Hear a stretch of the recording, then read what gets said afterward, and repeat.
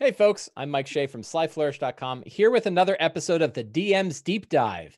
In this show, we get together with a community expert and we pick one particular topic of interest to the D&D community and dive deep into that topic. And today I am here with the GM, Tim. Tim, would you like to introduce yourself?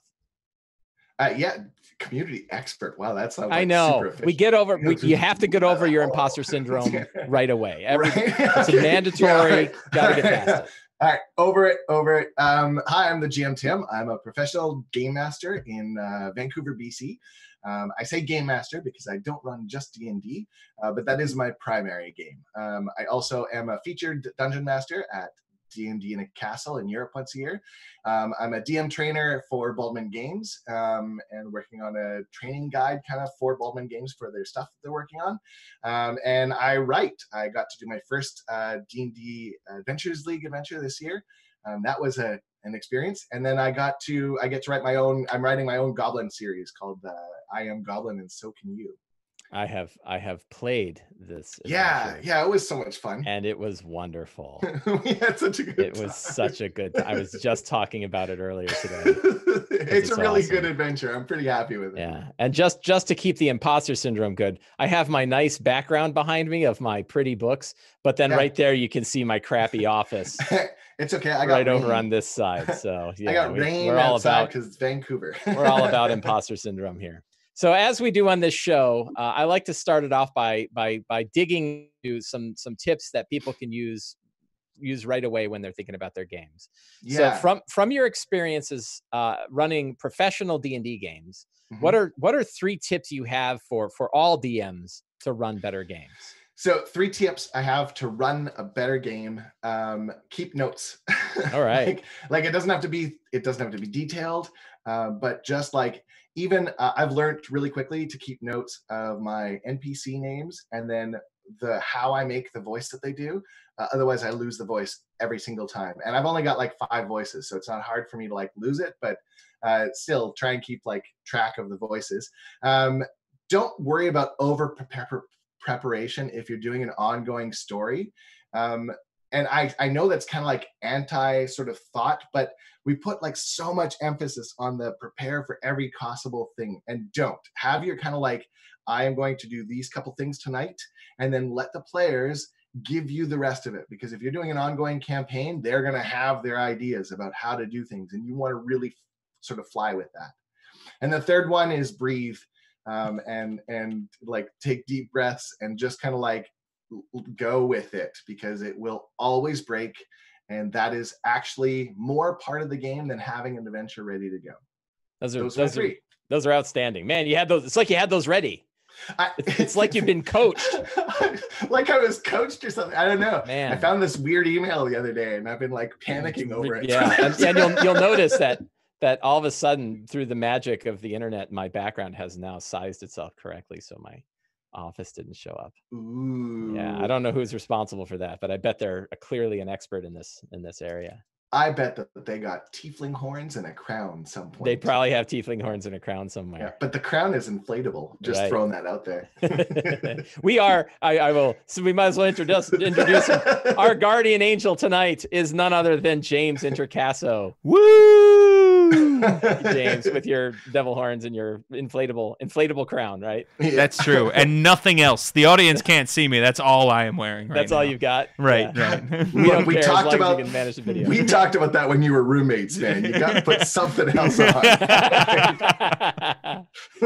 So in the topic of preparation, and you brought up like you cannot be prepared for all possible situations, right? And all possible contingencies. And this is something that I think is a really important point. And so how, I think particularly for new DMs where they're not used to that, and they think they have to have sort of a decision tree. Right. What are some of the things that they can prepare that aren't based on where they think things are going to go, but still help them to move the game forward and at the right time? I'll tell you, having a decision tree is actually not a bad idea, but don't make it the only thing, right? Because if you've got like a few options for yourself, you're set. If you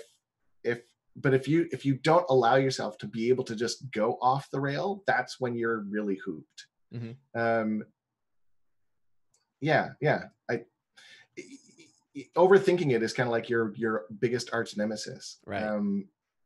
That's the thing, right? Having your kind of plot, you need them to get from A to B, and if they go to C, then you move B over to C. Over to C. Like wherever you go, there's a wizard tower. But it's kind of like it doesn't matter. So they don't go to the wizard tower. Big deal. They go to the castle keep that has the same people doing the same things in the same scenario that you needed them to do. And they still have agency because you're going to flavor it up a little bit differently, but you still can have the same plot and do the same story that you need them to do. Right. So one of the topics I thought was really interesting is like the difference between how I think most people run their D&D games and how and particularly in how they prepare for a D&D game, and how you do so in a professional setting where you actually have like what do you how do you refer to those who are how do your customers? I don't know. I don't want to plant a word, but no players. Clients, I just call them players. Your players. Okay. Yeah. I just call them players because they're players in the end, right? Right. And I mean, some people might want to use the official term clients, and if they're like a business, and I'm doing like corporate stuff, which I've only done once, then yeah, I'd call them probably clients. But if it's just players, then they're players. But for them, it's like, so the very first thing we do is session 0, always, and we kind of lay out the things we want to explore in this arc. How long do we want it to go? Are we wanting to deep dive into these characters? Do we want to just do a story? Do you want me to just sit down and go, here's your adventure tonight? What do you want as players? And then we kind of build our characters together. And then we use the stuff that's built in those characters as much as possible. That's what I try and base my stories on. Because the more that they do and the more they're involved, the better it is for an experience that you don't get anywhere else, right? And I'm kind of trying to base my whole concept off of going to the movies and going to Adventure League games. Like, you want it to be that kind of like really unique thing that you get to do. And that's what league games usually are for people who don't get to cons except for once a year, right? It's like that one kind of cool experience. So I want to try and make my games kind of like that, where it's like, man, he focused so much on just what my characters are doing, and then he involved all the rest of the team. And that's kind of like what I kind of focus on. So the prep comes down to like knowing what your characters are, what they want, and then what the players want their characters to be able to do, right? So one of my biggest games right now that I'm running, I got one actually after this tonight. One of them turned into, she's gone from being an Aasimar who has an angel as her mother, and that's her patron. She's kind of like doing a warlock, an Aasimar warlock who's got an angel as her patron and didn't know her father. And so the adventure I designed, the sort of campaign, is dealing with demons. And so we're playing with the idea that maybe her dad is a demon. And so she's starting to push her character more away from this good aligned creature into more of a neutral, maybe not so actually good. And we're really like, I'm screwing with her completely and totally. And, like she knows it, but it's part of the adventure, right? Like, you get to actually like push your character in a way that you don't think. And I'll never touch the golden box of the character sheet, right? But I'll definitely manipulate all the story around it. I've heard some people refer to that as like handling knives or drawing knives. Have you heard of this phrase? There was a Reddit post from a couple of years ago that floats around where, and I heard it came up at a panel that I was on, where it's essentially like the players are handing knives over to the DM with the recognition that they're probably going to get cut. Yeah. Not in a bad way. Yeah. Right. But in a vulnerable, sort of in a vulnerable way that they both know is going to head towards a good story. Yeah. But I don't know if it's a vulnerable, like, I don't know. I don't like that. I don't like the drawing knives concept because it still implies that it's going to hurt. Right. So for me, it'd be more like, I always really, my gaming Yoda was this person who taught me, I attribute everything I know about DMing to him. He's my icon. Have you read my book? Yeah, it wasn't you, but no, I'm sorry. No, I love you. Well, it's been great having you. I gotta go. Thanks everyone. Yeah, Thanks, James. Yeah, I got another person I'm interviewing here. No. His name is Brian. He lives up in like in northern BC. Yeah, I learned everything I know from him, and his big thing was feed the DM. Mm-hmm. So the more that the players give the DM, the more the DM should use what the players gave and throw it back at them. And I think that is really kind of like, it's not throwing knives, it's a food fight. Okay. Yeah. It's way more fun. Some things are going to stick. Some things are going to leave a bruise, but nothing's really going to hurt. It's going to be messy, but it it's may going to be eat so the much fun. 32-ounce Coke, but you may, it'll make for a memorable story. You might get your liter of cola. You might get your, your 10 decaliters, but you're going to, yeah. Excellent. Excellent. Yeah. So, how does your approach for paid players differ for ones that aren't paying, if at all? And the answer might be, well, I'll let you. Doesn't. It doesn't. No. Yeah. No, it doesn't. I used to, like, somebody had asked me that before, and I was like, no, it doesn't, because I have a couple games where I don't charge because we've been doing them for so long, right? Mm-hmm. And I even handed off the reins from one of them, and I don't DM anymore. I play in it. Mm-hmm. And it's the same sort of steps. I still do the same kind of thing where it's like, no, I gotta be ready for every scenario, and I'm not going to be ready for every scenario. So here's what I'll be ready for instead. Yeah. Yeah. Do you find that the players treat it differently, or do they come to the table differently, or is it still pretty much the same way there too? Do they have a higher expectation for the game? I think if they knew. No, I don't think so. I don't know if anyone has. I don't know if anyone has high expectations for the game. I would say I seriously doubt that. I would say that my one-shots, when I do my one-shots, which is just like I get called out, I go and do something, they would have a higher expectation because I'm bringing to them an entire story, right? So I'm bringing the characters, I'm bringing the dice, I'm bringing the story, and I've got to present it to them. And even those, I will try my very best to get as much information beforehand as possible and then deliver it to them. So what is your approach for getting that information? Email mostly. So well, because I'm a very packed schedule kind of person. Like, I've got things scheduled until next year already. So for me, it's very much here's the dates I'm available. When do you want? And it's a lot of back and forth until we hammer something down. And while I'm doing that, I'm also like, how many players do you have? Who's played before? What level are you thinking of? Are there stories you do want to do? Are there things you don't want to do? And we try and angle that into all of this stuff so that by the time I'm ready to, like, okay, here's the date and here's the adventure, and I'll see you then. It's and you've already, at that point you already have a good idea of the kind of game that they're looking for. Yeah. And even that won't always be like, I did one at the beginning of the month in February, and it's the second time I've done it for this group. I'm their birthday present to themselves. And we do a massive adventure with about 7 players, and one of them even played his character from last year, and he called him Greg from last year. And we started off with going to do like this kind of like classic dungeon crawl.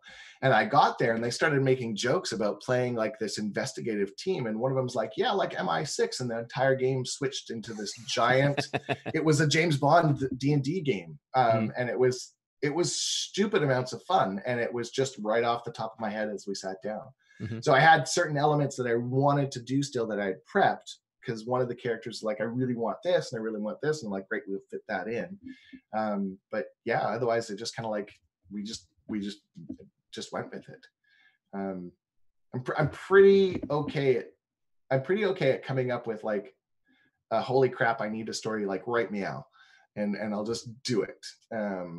But yeah, that's awesome. The more I have kind of ready, the better my adventures are, straight up. So what are the things that I think you touched on this a little bit, but when like go through your prep process for me. Like when you have that, right? You've gone through the emails, so you've got an idea, and now you know a game's coming up. So I'll look at the characters, and I always ask for 1 paragraph, no more than 2 ever. And if they seriously, what if it's 4 pages long with no paragraph? I read the first 2 paragraphs and that's it. Like I will stop because it's too much. If you give me a completed story, I can't present a story to you.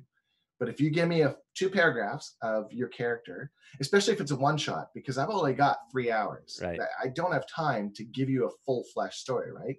So if you give me 2 paragraphs, I get enough out of the ideas of certain elements that you want to do with your character, and I can build a couple encounters around that. So by the time I'm done, if I've got 5 characters, I've got between 5 and 10 possible encounters that I can pick and choose from. And then I weave the story in between that. So I'll do my encounters usually first. I'll try and come up with at least one really cool environment that I can put one of those encounters into. And then I finagle the encounter as I go. So if I do my first round and I just tool the players off the first kind of couple hits, I'll immediately just pull back, and I won't make it obvious. I'll just drop an extra d6 from that damage the next time I hit, because they've already taken damage, so they're already going to be scared, which means they're already going to have changed their tactics, right? And then I don't worry about hit points so much as I worry about encounter length. But that's a little bit of a different concept. But when you I just kind of like prep the encounter based off the book. I just use the general sort of generic. I really love the D&D Beyond encounter builder. Oh my God, it's one of my favorite things now, because it's a perfect sort of setting. Not setting, placement. It just kind of places it exactly as I need it for a base point, and then I can move it around after that. So when you're talking encounter, just to make sure I'm clear, because I think that the definitions of encounter can change. Is that scene, or is that specifically combat encounter? Scene, I guess. Okay, so they're not all combat encounters when you talk about getting your encounters together. No. Let's use. I know some people won't have played it yet, but let's use the Goblin Adventure you and I played together. Okay. Yeah. So they all had encounters worked into them, like actual combat worked into them, but each of those was their own separate encounter, and they were placed with like environment around them, and you probably could have taken environment out of a couple of them and it'd been really good, and you probably could have taken the monsters. Like you could have taken the Koatoa adventure. The Koatoa didn't have to be there at all. Like just that bridge alone was a really good encounter, right? So I'll try and come up with stuff that the characters can do really well. In this case, a really strong character. Like in my mind, there's nothing better than giving a strong character that aspect to shine with their actual strength and athletics checks. And then even more so when they fail, or I mean, if they fail, then have that really awesome, silly thing that they can now joke about, that the rest of the team just witnessed, that they're like, yeah, you suck. No, I'm really strong. Sure you are, right? Okay. Yeah. Cool. And so I guess for me, that's a scene. Is that a scene to you? Yeah. And that's, so I think the nomenclature for 5e D&D is that an encounter is a scene, right? An encounter is, that's how it doesn't matter. Right. It could be any of the 3. How much do you kind of, I got so many questions. One is, how many of those do you put together per session? You said that like a 3-hour session. How many of those would you prepare? At least one for every character. But whether or not I use them is another concept, right? Because if I can get a really good one, it will feed into more. Gotcha. And whereas some, you'll feed it to them and they'll be like, yeah, I'm going to go to the bar instead. And you're like, well, but they're right there, standing there taunting you. Yeah, I don't care. They can taunt all they want. Now you're like, okay, well, not going to use that one, right? And there's 20 minutes that you've got to now fill with narrative. Something else, yeah. Yeah. And if you've done your homework with your character a little bit, then okay, well, this person isn't a drinker. So what can I do to their food maybe that can like still make them have to make a con save? Or while everyone else is carousing, they see somebody else doing something sinister and or silly and or adventure tokeny, right? Like, so you can feed into that, like, your adventure begins in a tavern, without actually saying your adventure begins in a tavern. So that's So I missed it, and I'm slow. You actually are building your counters per character. Sometimes, yeah. Sometimes, okay. When start with your characters, and then you're thinking about your encounters based on like, hey, what would be cool for this particular character? Yeah. And then sort of building. And I'll do it as often as I can, but it's not always possible, right? Like, for example, today, the game that I have right after, we're just gonna it's going to be going. Like, I've got a couple monsters I want to use. And we have like an ongoing storyline that continually gets rewritten because the players will keep doing something or figure something out a little too early. And I don't want to make it like this. Well, duh. Like, we saw the end of that movie, Tim. Like, we know this one, right? So you have to kind of like be able to rewrite and kind of keep going with your stuff. Mm-hmm. Yeah. So one of the things, and this always, when I go to conventions and stuff like that, I definitely see this with different DMs that I run into, and having played a game with you, I certainly know where you fall on this spectrum of sort of DMs that are, I'm not sure competitive is the exact right word, but, or, competitive and antagonistic are two words that come to mind. And those that are really driven to work with the players and the characters around the story. Yeah. Is that, how do you, have you dealt with players who are sort of expecting one, particularly like on a professional level, right? Yeah. When you walk in, that you are not their opponent, right? Yeah. You are there. Do you ever have to break through that barrier, and how do you do so? By accepting that sometimes you can't. First rule. But accepting that sometimes you can't. That's strong, honest. Like, you just, sometimes you're going to be playing with players who expect you to be the enemy, not your monsters, right? So trying to elicit a zone of trust is really, really key to any DM, professional or not. And I think that even if you're playing an antagonistic, even if you're playing an opposite DM, opposing DM, I don't want to put like a negative connotation. I know, right? I couldn't think of a word that didn't immediately like, When you're playing a DM who is presenting constant threats to the players rather than using the players to elicit the story, you always run the risk of that's all you can do. Because then when you want to have some really strong story structure and you need the players to trust that you're not going to just screw them, they won't. Right. Whereas if you are able to continually, and I don't want to just say follow the rule of cool, because sometimes you got to say no, right? But if you say no, you want to say no, but this happens, right? So I want to make that crystal dragon that crystal drake my pet. Well, no, you can't do that. You can, however, take its skull and turn it into like a really cool mount for your staff, right? So now they've got, and then later on, you can turn that dragon head into something they can animate with, like maybe the staff becomes the staff of illusion and the dragon head moves every now and then, right?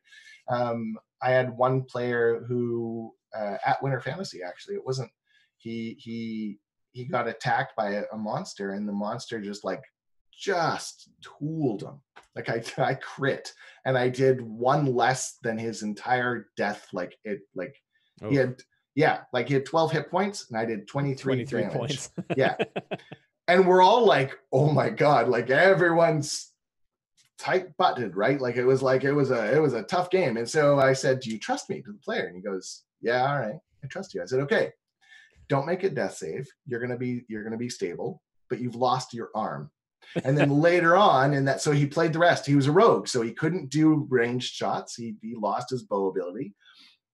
At the very end of the game, they saved this mad scientist, and they used this guy realized he was a mad scientist who was like sewing people together, and he forced him to make him a new arm. So we used a hook horror. So he is a goblin with a hook horror arm. Yeah. And I remember I first heard that story at Winter Fantasy from the players that went through it. Like they came to the next game and were like, you never believe what the hell happened in our last game. You had a hook horror hand. Yeah. It was a lot of fun, right? And they did that. They came up with the idea by just allowing me to be like, okay, I'm going to present for you a difficulty. It's going to suck. Was this an Adventures League game too? Yeah. So the interesting thing there is I feel like in Adventurers League, a lot of DMs don't feel like they have the freedom to be able to do something like that. I know. It's kind of unfortunate. And you're not just an Adventurers League DM. You're a herald. Yeah. Oh yeah, I am too. Right? Yeah. You're a green shirt. I am. Yeah, I'm a little four. Holy, yeah, I'm up there. And yeah, it's one of my big encouragements. Every time I see a DM and they're like, what do I do? I'm like, go with it, man. Like, go with it. Like, but the story says this. I'm like, that, right? Yeah, like, yeah, they'll never forget that. And the argument that then we're crossing over into discussions about Adventures League stuff. But one of the arguments for the Adventures League is you want to have this consistent play experience. But the stories that most get shared, the ones where it was inconsistent. Well, yeah, but no. So this is where I think there's a big fault with how people talk about the league. This is the biggest thing. It's completely consistent. I ran the exact same game as all the other tables. And they all lost an arm and got a hook hand? No, but that's not the adventure. Right. That wasn't the adventure. That was the characters. And that's the really fine line. The adventure happened and all the players went through the exact same adventure. The difference is every DM has the ability and is encouraged to really kind of like play into those extra things that we could do to make that game that much more awesome. And being a professional DM, that's my focus, right? Like, it's kind of like taking that rule of cool and not letting the rules be the overpowering. They've got to mesh, right? It's like the capital R rule of cool, right? Like, you take the rules and you make them cool. It's not hard to do. So this player lost an arm. Mechanically, it's like hugely disadvantaged. This character, yeah, right? Character. Oh my God! Don't worry, I got a hook. I'm so sorry. Yeah. I'm so sorry. That's going to show up on your survey. We'll get the balloon guy to make you a new one. That was actually really cool. He made his character. He was the one that lost his character lost his arm. He made his goblin with a hook cord. Anyways, right. But the idea that you take the rule as written, the raw, take it as written, and now make it story. Don't make it this mechanical thing that must be followed or else, because there's no such thing. If that were the case, we wouldn't have all these streams that we have. We wouldn't have all these league. Look at all the adventures on the DMs Guild. Yeah. Look at all the people who are like, probably like, I know I got a bunch of tweets, and so did you guys. Like, how do I be a professional DM? You would never have thought this if we were like it. This is the first edition where that's happened. And I think that one of the main reasons it's happening is because we gave DMs agency to be DMs for the story. You're the narrator. You're the you are a player just as much as anyone else. Yeah, I've brought this up on other episodes, but like, you know, for those of us that have been playing for a while, about maybe 10 years ago, we were talking about how the game was going to die with the Gen Xers. You know, that all the kids these days aren't going to play D&D. They love them some video games. And now that conversation never happens. No one is saying that again. But I bet you, I'm not saying this, I'm not starting an edition war. I actually don't care what edition you play, but I'm willing to bet that if we had stayed 3.5, that would still be the case. I'm willing to bet that was because it was so entrenched in knowing the rules. Yeah. You had to have your stack of books. You had to have your knowledge of lore. You had to have all of those things to play, and the gatekeepers just weren't opening the doors. And I think one of the best things that happened to D&D was 4th edition, because it forced all the gates to break. And then they had to rebuild, and they built for 5th, and 5th is brilliant. It is easily one of the best role-playing games that exists. I know that it's like one of the granddaddies, but it's amazing. And then when you go from that, you go to like Star Wars. Man, you want to learn how to DM a game with narration? Play Edge of the Empire and get those books soon, because it sounds like it's out of print. Yeah, man, what a stupid decision that is. But that's a whole other conversation. But I mean, they had the story dice, right? They had the whole idea that you don't have numbers. You have to narrate everything you do, and you play one of those, and then you go to D&D, and you're like, yeah, you hit. And and no, man, you slash into his armor and he laughs at you as you tumble over and slices open his armor a little bit, but it doesn't do any damage. Next turn, right? Yeah, I don't know, but it changed the way you kind of like conceptualize things, right? But it wouldn't have happened without that kind of like that resurgence that 5th edition brought to it. I mean, Yeah, no, I agree, obviously. from everything I've been doing. I love 5th. Yeah, I do too. But I love all role-playing games, though. That's the thing. Right. Like, yeah, I do too.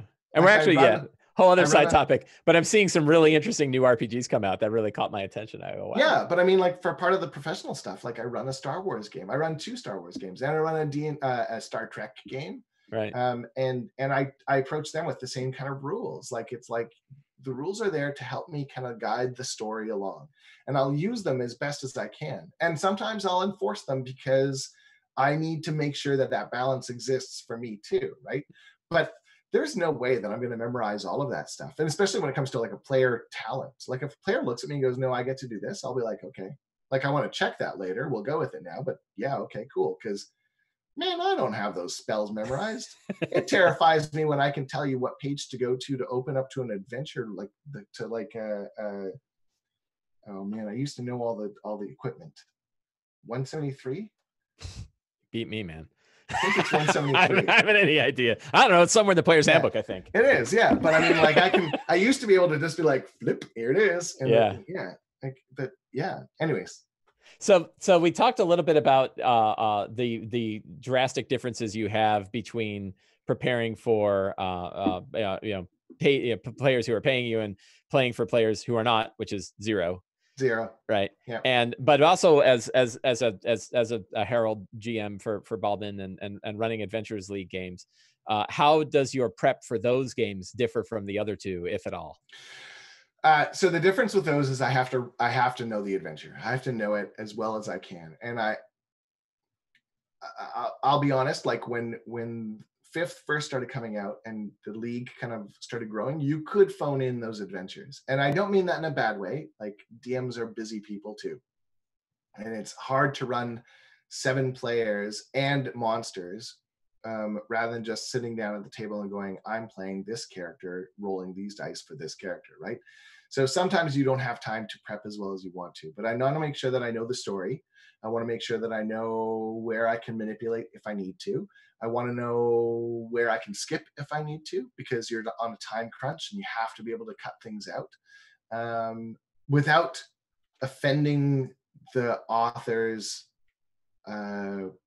creation. I'm not so much worried about whether or not the players will do something different than another group, because they're only going to talk about the awesome things. They're not going to sit there and go, now, did you go through this encounter every single time? You know, like right. I don't think they're going to do that. And if they do, well, power to you. I love that you know the adventures that well, but realistically, you're supposed to be there to play the character and not worry about it, right? So if the players can kind of get into it that way, and I can present to them different options, like the goblin losing an arm, without offending the story, or having them have to like now go and find this doctor, right? Like that's my job, is with that goblin, I had to make sure that I wasn't going to punish him for letting me screw with him, right? I had to make sure that he was not going to be, like I could now not present any encounters that required only long range, because then this goblin is completely useless. Mm-hmm. So I have to know the adventure beforehand. And when it comes to like your own games at your home, when you're doing this, again, paid or not, that's the key, right? You got to make sure you note that down and then carry on from there. So also with Adventures League, like you don't, I presume you, unless you happen to be playing Adventures League for the same group, you don't really know their characters, like not at all, you know. Yeah. And it sounds like your method of prep really focuses heavily on the characters up front. Yeah. Right? So asking my method for the 2 paragraphs and building the encounter, you know. Yeah. Considering those characters while you're building the encounters out. But that's the beauty of Adventure League adventures, right? Like, and even my Goblin game is if you write a really solid adventure that's published and presented, you shouldn't have to worry about who's playing. It should just be able to play, and that's kind of like that's the trick, right? So for a home brew and for any campaign, you don't think about it. It's not the same. They're not really comparable. They're different styles of presentation, I would argue. So I don't have to prep for the adventurers. The adventurers, I prep the adventure. Yeah, and the trick with a dirty and awesome trick with the Goblin adventure is you know the Goblin characters. You don't know the players that are going to be playing them, but you can have some idea of like the way I built these characters. I have some expectation of how they're going to interface right. with the world. So yeah, with that one, I actually built and presented the goblins to you guys. But it's also an adventure that like even if I've had said to all of you, build a goblin adventure or build a goblin character, right, that game still would have worked, sure, right? Because it's so based on what the players, not what the players do, but the order in which they do it. right. And then the game focuses on the extra stuff that the characters are worried about, right? So none of you were concerned about what you were fighting. All you were concerned about was building your masks. Mm-hmm. And that's the whole adventure. It's not actually going out to fight things. It's about making yourselves these masks that turn you from squibs into hunters. Mm-hmm. Or adults into adults, right? Yeah. For your professional games, how often do you have to, are they coming in completely fresh? Like they've never played D&D before? Not as often anymore. Really? So mostly people know what they're getting into? Yeah, I'd say I got about one a month or two where it's like a brand new one shot. Mm-hmm. And a lot of my one shots lately have been to launch the adventures. So I'm finding a lot of people are like, hey, we have this group of people. Can you teach us how to be players and a DM? So I'll have the DM sit with me, and I'll run them through an adventure and show the DM how I'm doing things while I'm doing it. Cool. So they can continue on with the adventure. And I've only had one of those, and I never heard back from them. I was going to say, like that sounds like you're working your way out of the gig. a little bit, but at the same time, I mean, I'll be honest. The primary reason I started charging for being a professional DM was because I couldn't afford not to. I had at the time when I started this 2 years ago, I had 4 games in a month, and I had more people being like, "Hey, we want to DM," and none one wants to DM. They're scared of it, or they want to play, or they don't think they know how. So I was like, okay, but it got to the point where I couldn't afford it because I was having to like take time off of shifts in order to run games or prep for games.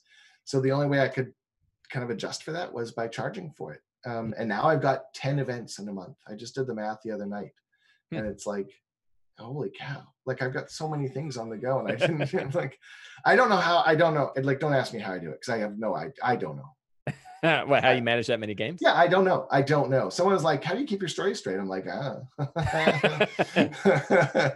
all up here. It's all up here. I think real hard. Like, yeah. Okay. You know, like, but it's kind of part of it. But at the same time, I definitely I thought about that like lots, and I think that I rely on my characters like and my players a lot. Mm-hmm.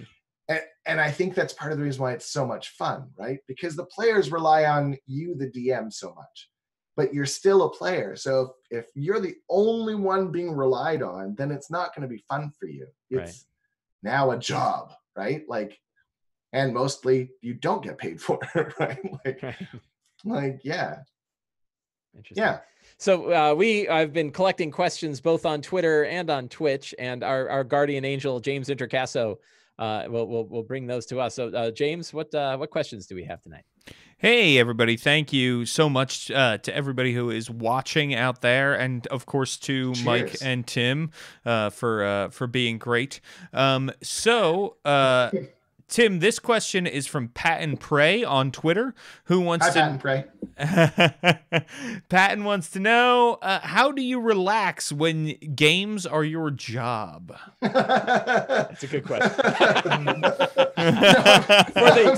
For the podcast at home, he lifted up a very large bottle of alcohol. I presume alcohol. It could be absinthe. No. It could be poison. I don't know. So excuse me. So I don't. So gaming has become like such a major part of my life. It's almost like I just came out of the closet again. Like it's like all I am is gay. Now it's like all I am is gaming. It's like, oh my God. I really like the GA words. I'll tell you, you know what I love? I actually love like going for walks with no podcast and no phone. I'm starting to go to the gym again, and I do the same. Like I leave my phone, it stays at home. So like I have the walk to the gym and the walk home without my phone. And I try and watch a movie as often as I can because I love my movies and I find that they're the best kind of like inspiration to homage for adventures. The problem I have is every single movie I've watched in the last 2 years has been broken down into dice rolls. Including like I can even watch like a horrible movie now and it's like, oh, the writer failed that check. Yeah. And it's actually more fun because I'll watch movies and I'm like, yeah, the character just forgot the plot there, and that happens all the time at the table. Like it happens all the time. So these movies that are like angering people to no end, I'm like, it's a game. What's a good movie you've seen recently that you recommend for this? Oh my God! For like when the things go wrong, or well, sure. What like good inspiration for DMs. So good inspiration for DMs. If you want to see a movie that I just watched it the other night, and it's an example of impeccable writing. That if you can figure out how to do this in your stories, you are a god, and I need you to call me, or a goddess, or a deess. It's The Gentleman. It was so good. It's the new Guy Ritchie movie, and while his movies are like heavily male, this one is a lot less heterocentric cis male than most of his movies have been, which is automatically like a yes. Yeah. It's like refreshing, but the story is it's so good.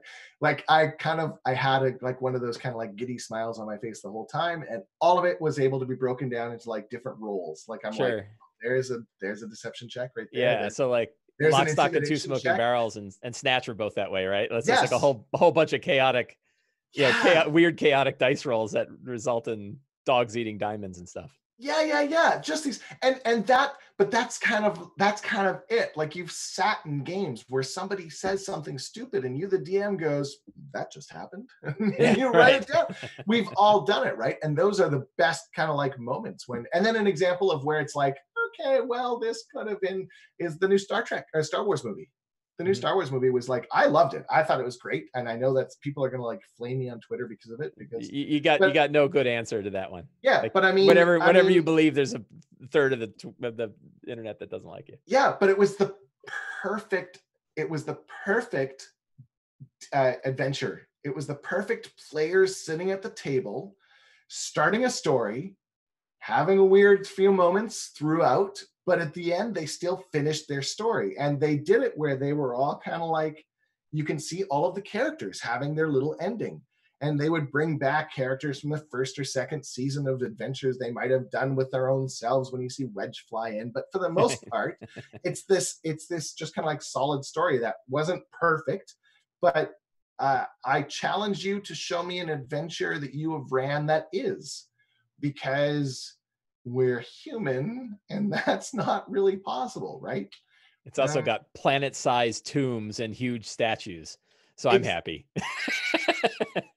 But right? Yeah, like that was, I saw it, I was like, oh, look at that, it's like a huge tomb and statues. And my wife's like, man, Mike's gonna love this. I'm like, look at it. Yeah, I scared the person sitting next to me when I watched on Christmas Eve. I went and watched that movie because it was a perfect night. And this little old lady was sitting next to me. And every time something would I think, oh God, what was it? Something happened. And I just went like full on. And I was the only one that laughed in the theater because I broke this moment down into like a typical RPG moment. And this woman just kind of like, right? I was going, never mind. That beats when I saw The Matrix with two elderly people who didn't speak English, who were trying to understand The Matrix. No. And they were just screaming the whole time. Right. I didn't know what was going on. Yeah. It's James, what other questions you got? Sorry. Yeah. Okay, so this question comes from Barillion on Twitter. They would like to know, does conflict resolution at your paid games look any different than it does at a non-paid home game? So I'm going to guess that when they're talking conflict resolution, it's between players? Yes, yeah, I assume they mean some sort of possibly even above the game kind of problem that seeps into the game. Yeah, so my rule stands for everyone. If I've got a problem, or if a player has a problem with me, I'm trying to integrate X cards into my tables. They're a really good way to kind of like present that ability for people to not be stressed about scenarios that are happening. But if there's players who, if there's a conflict either between players or between myself and a player, the first thing is always out of game conversations. I will tend to just kind of like make a call or go with a call until the end of the game, and then have a one-on-one, and not through Twitter, not on text.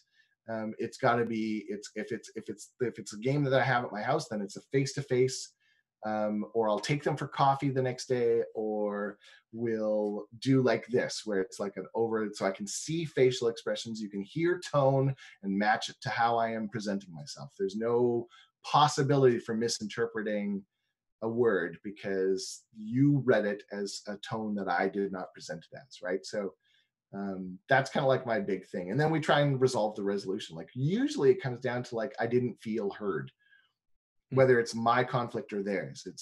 That's generally what it is. You're not listening to me on either side. And often it's just a matter of being able to listen and then coming up with compromise, right? Like if it's a rules is written problem, then it's kind of like, well, look, like, is it really that big a deal for you? Yes or no? And usually it's not. Like quite often, if you tell somebody that bring me this next game, they will forget, and it's not really that big a deal. It's just in that moment, they didn't get to do that cool thing. And that means that you, the DM, weren't really paying attention to what was going on, because the rule of cool should be applying. Interesting. Yeah. Great answer. James, what else you got? So, from Twitch chat, Alpha Stream 1 here we go. would like to know, what do you think is the most common reason that groups pay for a DM? Is it no one wanting to DM? Is it that they really want a quality story? Is it that it forces them all to stick to a game because they're paying? Something else? Question mark? Yeah. Yes to all of that. I would argue the number one reason I hear people say is because they don't want to, like, I kind of want a DM, but I don't think I'd be very good. And my first instinct is just to tell them to do it. Like, just dive in. Here, go for it. Like, do it. No, I don't know. Okay, well then I'll do it. But the other reason is most DMs. I find that less and less DMs are DMs because they were the nose goes, right? I think that used to be the way it was. I think everyone wanted to play and everyone didn't want to be a DM because it used to be players versus the DM. And I think this new edition has kind of forced that to be different, where now it's like players, you are a DM as a player, right? Like you're just another player. And I think that's lightened that kind of like conflict part. So I don't think people don't want to be DM anymore. I think it's a matter of maybe people don't know how, or think that they don't know how, when really you're just kind of like, you're the arbiter of the story is what you are, right? And I think another big one is like, you know, like you said, epic story, right? Like if you're part of the bonus of paying for a game is that you're going to commit to it. You don't treat it as, oh, it's just game night anymore. Now it's a thing you do, right? It's like that class that you're taking where if you miss out, but you've already paid for it. Or that season ticket that you get. If you don't go, well, you've spent the money and might as well let somebody else go, right? Like, so it's kind of like that. It's kind of like that concept where you reassociate it in your head, so you're more likely to show up every week. But I'm also like trying to be as flexible as I can, right? Sometimes we defer weeks. We've gone entire, like I have one of the groups right now that I've an Eberron anthology group where we're playing tons of different characters. Every few games we try different series of characters, right? So we're deferring for the entire month of March because two of the players are one is gone on a holiday and one is missing, like kind of like weird weeks out. So we're like, well, let's just put it on hold. So we'll kick back up in April when they get back. I think March 30th is our first date back. So it's not hard, as long as you're like being aware of what you're doing for your schedule, as the DM, and then just kind of like set it. And here's the dates. These are the nights we're playing. And quite often everyone will show up. Mm-hmm. And I think that it's kind of like a mixture of all of that, why people are kind of like the reason why I get hired. I think a lot of it still has to do with fear, though. I'd say that most people just don't want to be DM because they think that they can't. And I really want to get people out of that, because I think if more players DM'd, I think players would play better. Yeah. And I think that things like Adventures League would get kind of like more into it a little bit. Yeah, I'm really lucky that I have a group on Sunday where 5 out of 6 of them are DMs. Yeah, so you don't have to stress the rules. No, and they know when they're being dicks, right? Like they're very aware of what it feels like on the other side. Works really well. Yeah, I was looking for a poll. I think I had run a poll about why DMs originally became DMs, and I ran it about a year ago on Twitter, and the respondents to it were, the majority of them still were DMs because no one else would do it. That was still their primary primary answer. I wish I could find it. I started DMing in the old what was my first DM? I first DM'd in the last Unicorn Games Star Trek edition. So back in the early aughts, that's when I started DMing, because I was really, I want to play Star Trek. This is amazing. There's a Star Trek role-playing game. Oh my God. And my DM at the time, I kind of like tried to follow his kind of guidance. And then I did what every DM does, and I wrote the whole adventure. And then I got really frustrated when they weren't doing it. And then I played after that, and I really paid attention to how I played and how I was playing versus how I was DMing. And when you do that, you become more aware of the fact that you're playing to feed the story is way better than playing to feed your character. Yeah. And it will work better for your play every time if all of your players are doing that. And the more I find I run paid games, the more I find players play that way, because they know that the more that they put in, the more they'll get out. And I don't expect homework very often. I've done it a couple times, though, where it's like, build me my Halloween games. If you come in character as your costume, you gain a level that night. And I even have one of my players built a Wand of Wonder, and it's mounted on my wall above the like, it's at every game, and she'll like reach up and grab it and use her Wand of Wonder at the table. It's awesome. Great. Yeah. Awesome. James, what are the questions you got? Okay, so this one is from Shortman Ian 444 in Twitch chat. Sure, it's not 445. So I'm sorry. No, that one's clear. I can see it right here. And wants to know, if someone wants to get into professional DMing, what would you suggest they do first? Advertise at a local gaming store, Roll20, etc. Work for me, 30% off. No, I'm kidding.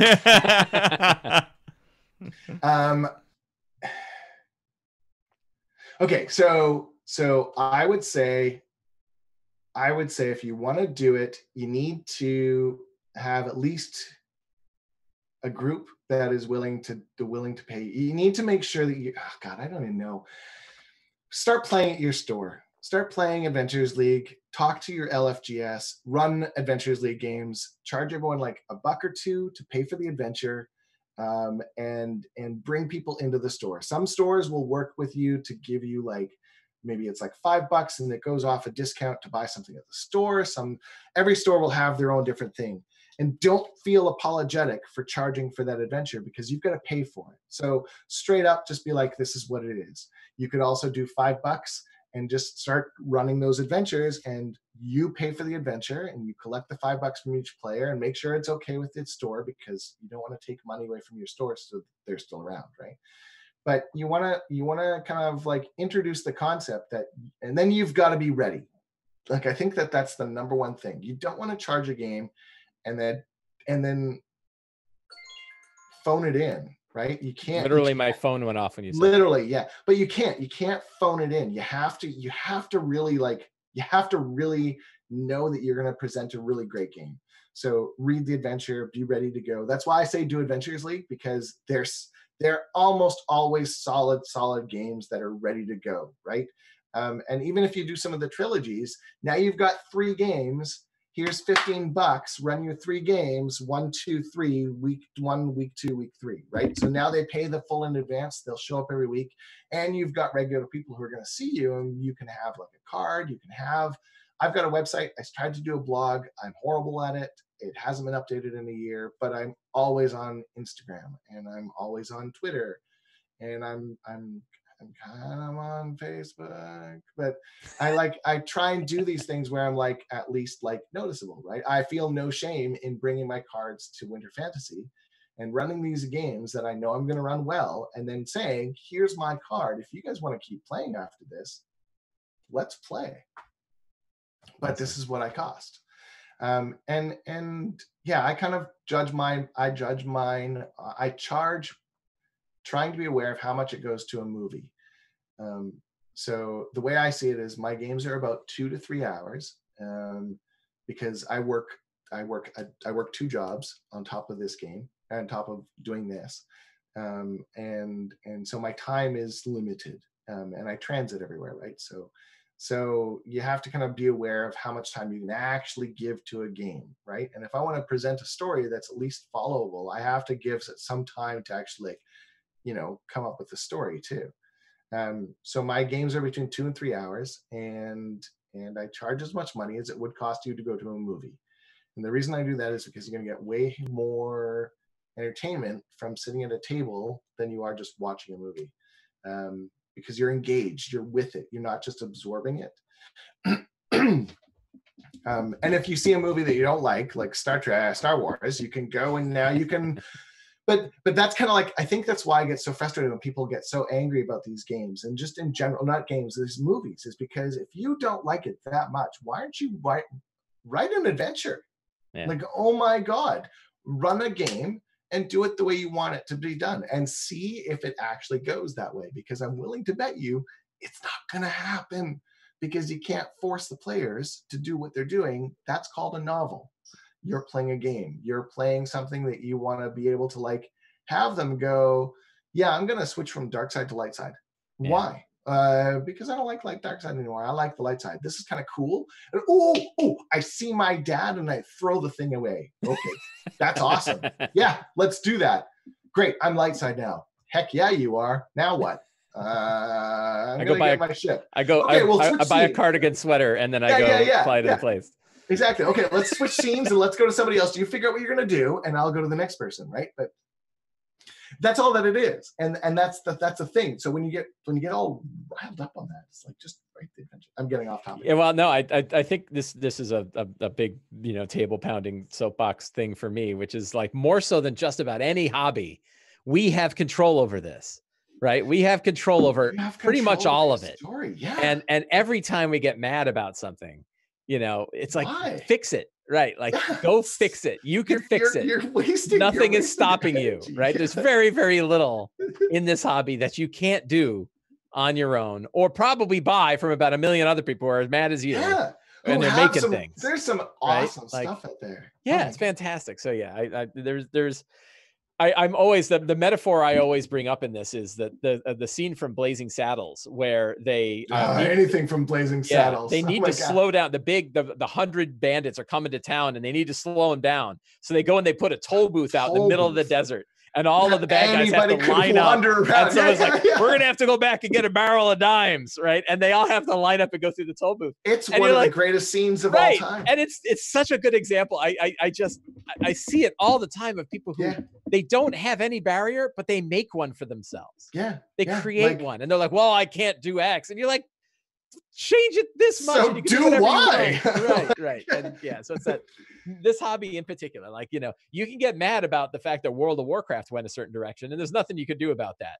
But if you see things going on with D&D, go whatever way you want. Nah. See, but that's where I disagree, Mike. That you can do something about it. You don't like the way that World of Warcraft went. Write your new story. How did it go? Yeah. Right. You can do something about it. And we don't focus on that. That's part of the beauty of the internet, is the amount of stuff that people create. Oh yeah. Right? Sure. Part of the horror of the internet is the stuff that the people create. But it's like we're getting off topic. James, another question. Yeah. Well, I think, James, we probably have time for one, maybe two. Okay, cool. So I have a question from Fuseboy on Twitter. says that given that a lot of the fun is provided by the players themselves when you play RPGs, does running professionally increase the odds of running into situations where the group leans back and expects to be entertained? Oh yeah. I mean, what? No. Yeah. Or really, shouldn't you be paying them? Yeah. No. No. So James, can you read the first part of that question again? Yes. So, Fuseboy on Twitter wants to know, given that a lot of the fun is provided by the players themselves, does running professionally increase the odds of running into a situation where the group leans back and expects to be entertained? Okay. Also, the fun was in quotes, if you didn't get that from my dramatic pause. Yeah, I did. That was good. So I think that I don't see it that way entirely. So I don't think that the fun comes from the players. I think that the story, no quotes, comes from the players, because the players are the characters of the story. And I think the fun comes from all of us engaging in those characters and that story. And I think that's a really, really important kind of distinction. So yes, as a paid DM, I do have players who kind of sit. So I'll tell you about my horrible player stories. I had an adventure. Here we go. Yeah, no, well, it's not bad. It's just I had an adventure group. They did a one shot, and I ran them through an adventure. And they when they built characters, it was very much just like, oh yeah, I'll have one ready. No one told me what they were going to play, except for two people. So I kind of tried to create a story around that. When I got there, I knew one of the players from a previous adventure, and all the rest were new. And everyone kind of just was on their own sort of vibe. There was no real interaction. The thing I do called the Tim game, where I get everyone to kind of like talk about the player next to them, or the character next to them, where they create their group kind of concepts, broke because they weren't willing to kind of like talk about how I met this person. It was how this person met me. So they were forcing each other into other scenarios rather than creating scenarios for their characters for each other. And then on top of that, there was just lots of weed around that night. Not for me. I don't actually partake, but it created a scenario where there really was a lot of waiting for me to present fights. I want to fight everything. And there was like, I would say that is my biggest flaw as a DM, is I have a really hard time running an adventure that's all about the I need to punch everything, because I don't know how to present for you anything that's different from something you could do on your own by grabbing a d20 and rolling to see if you beat that monster that you're looking at in the book. So I don't know how to actually present something for you. And when I left at the end of the game, I heard as the door closed, that was the worst game I've ever played in. And Ooh. I don't think they know I actually heard that. And I just kind of like had a little tear. I'll be honest. I cried on the elevator way down because it hurt. Not because, and it wasn't because they said that. They're entitled to their opinion. I have no malice towards them at all. I don't even know if they're watching it. It was me trying to figure out how I could have done that differently. And one of them is I now have 2 backup adventures that are always ready to go, that are very Adventure League kind of like built, so that should I ever have that scenario again, I can say, these characters are great, I'd like you to try these, we're going to run you through, you can keep them when you're done, here's the adventure when you're done, and here's a set of dice, and now you've paid for what you get. You're going to have an adventure that I know is good because I've run it for people before, and I don't have to worry about the players not really feeling comfortable with the characters and interacting with each other properly, because I know that the characters that I built will do that for me. So I think that that's kind of like the most lean backish I've ever had, was that scenario where it's kind of like, I don't really know what to do. And I floundered, and it was horrible, but it was one hell of a learning experience. And I am actually more grateful for that group than I am for some of the others. The others, I have a blast. I look forward to all of my groups. I can have the worst of days, and I will have my groups, and we will have so much laughter at our tables that it's like, it's one of the most therapeutic things I can possibly have. And I think that that's a really big thing that I focus on, is making sure that it's like fun to play. And that's all about the story, and taking that story and taking those characters and putting them in scenarios that they wouldn't have thought of on their own. But as a collective, oh man, do we come up with some cool stuff. So I hope that answers your question. Yeah. And I think that's a fantastic place to end our conversation tonight. Okay. So yeah, what a great conveation. Really, really Thanks, awesome man. to talk to you. It was truly a pleasure. Playing your Goblin Adventure at Win Fantasy was absolutely awesome. I am contractually obligated to say it was just slightly less good than the Tarrasque Adventure that James ran at Winter Fantasy the year before. But yeah, no, it's just an absolutely fantastic time. And yeah, I really appreciate your insight tonight. Really, some great stuff here. Yeah, thanks, man. It's been an honor to be here. Yeah. So where can people find you? Where would you like them to find you? At the GM Tim, pretty much everywhere. I have a Twitch stream that's mostly just restreams of other stuff, to be honest. I don't have time currently to stream, but eventually I will start doing it again. You can find the 2 adventures that I've got so far on the DMs Guild. I'm on Twitter, I'm on Instagram, I'm on Facebook. I even have a YouTube channel that has some of my old adventures that I ran for Star Trek. I'm probably going to be doing a podcast again soon, and that'll be on the Commentist Network. And I've been tagged to work with Neil Powell and Celeste Konowich on their new hair supplement, which is going to be amazing. So I got to do some cool stuff with that, and D&D in a Castle, and oh my god, I'm like everywhere. I'm like, the more I list it, the more I'm like, I feel kind of like, wow, I don't have any time in my schedule. I'm so not Canadian. I'm sorry, everybody. Like, yeah. Hit me up on, your best way to get in touch is to hit me up on Twitter. I'm pretty good. I'm pretty good replying back on Twitter. If you're just gonna like email me and ask me how to be a professional DM, I can't answer that. You got to kind of figure out your own way. And I don't mean that in a mean way. It's like partly because, that's part of my business, and partly because like there are more than just me now, and everyone has their own tilt to it. Everyone has their own method. Everyone has their own costs. I know I'm on the kind of lower end, and I'm a little averse to charging more, and not because I don't think I'm worth it or anyone else isn't, but because I want to make sure that I'm always accessible as much as possible. Right. So, yeah, it's kind of like your own personal thing that you're doing, and really make it as such. I think that's true for DMing as well, right? Like I really do think we're all sort of paving our own paths, and we can share experiences, and we can kind of learn from one another, but we're all going to have to chart our own journeys too. Yeah, exactly. Yeah. Yeah, I guess like every time you see me at a con, be like, yo, and I'll be like, I don't know you yet. Tell me who you are.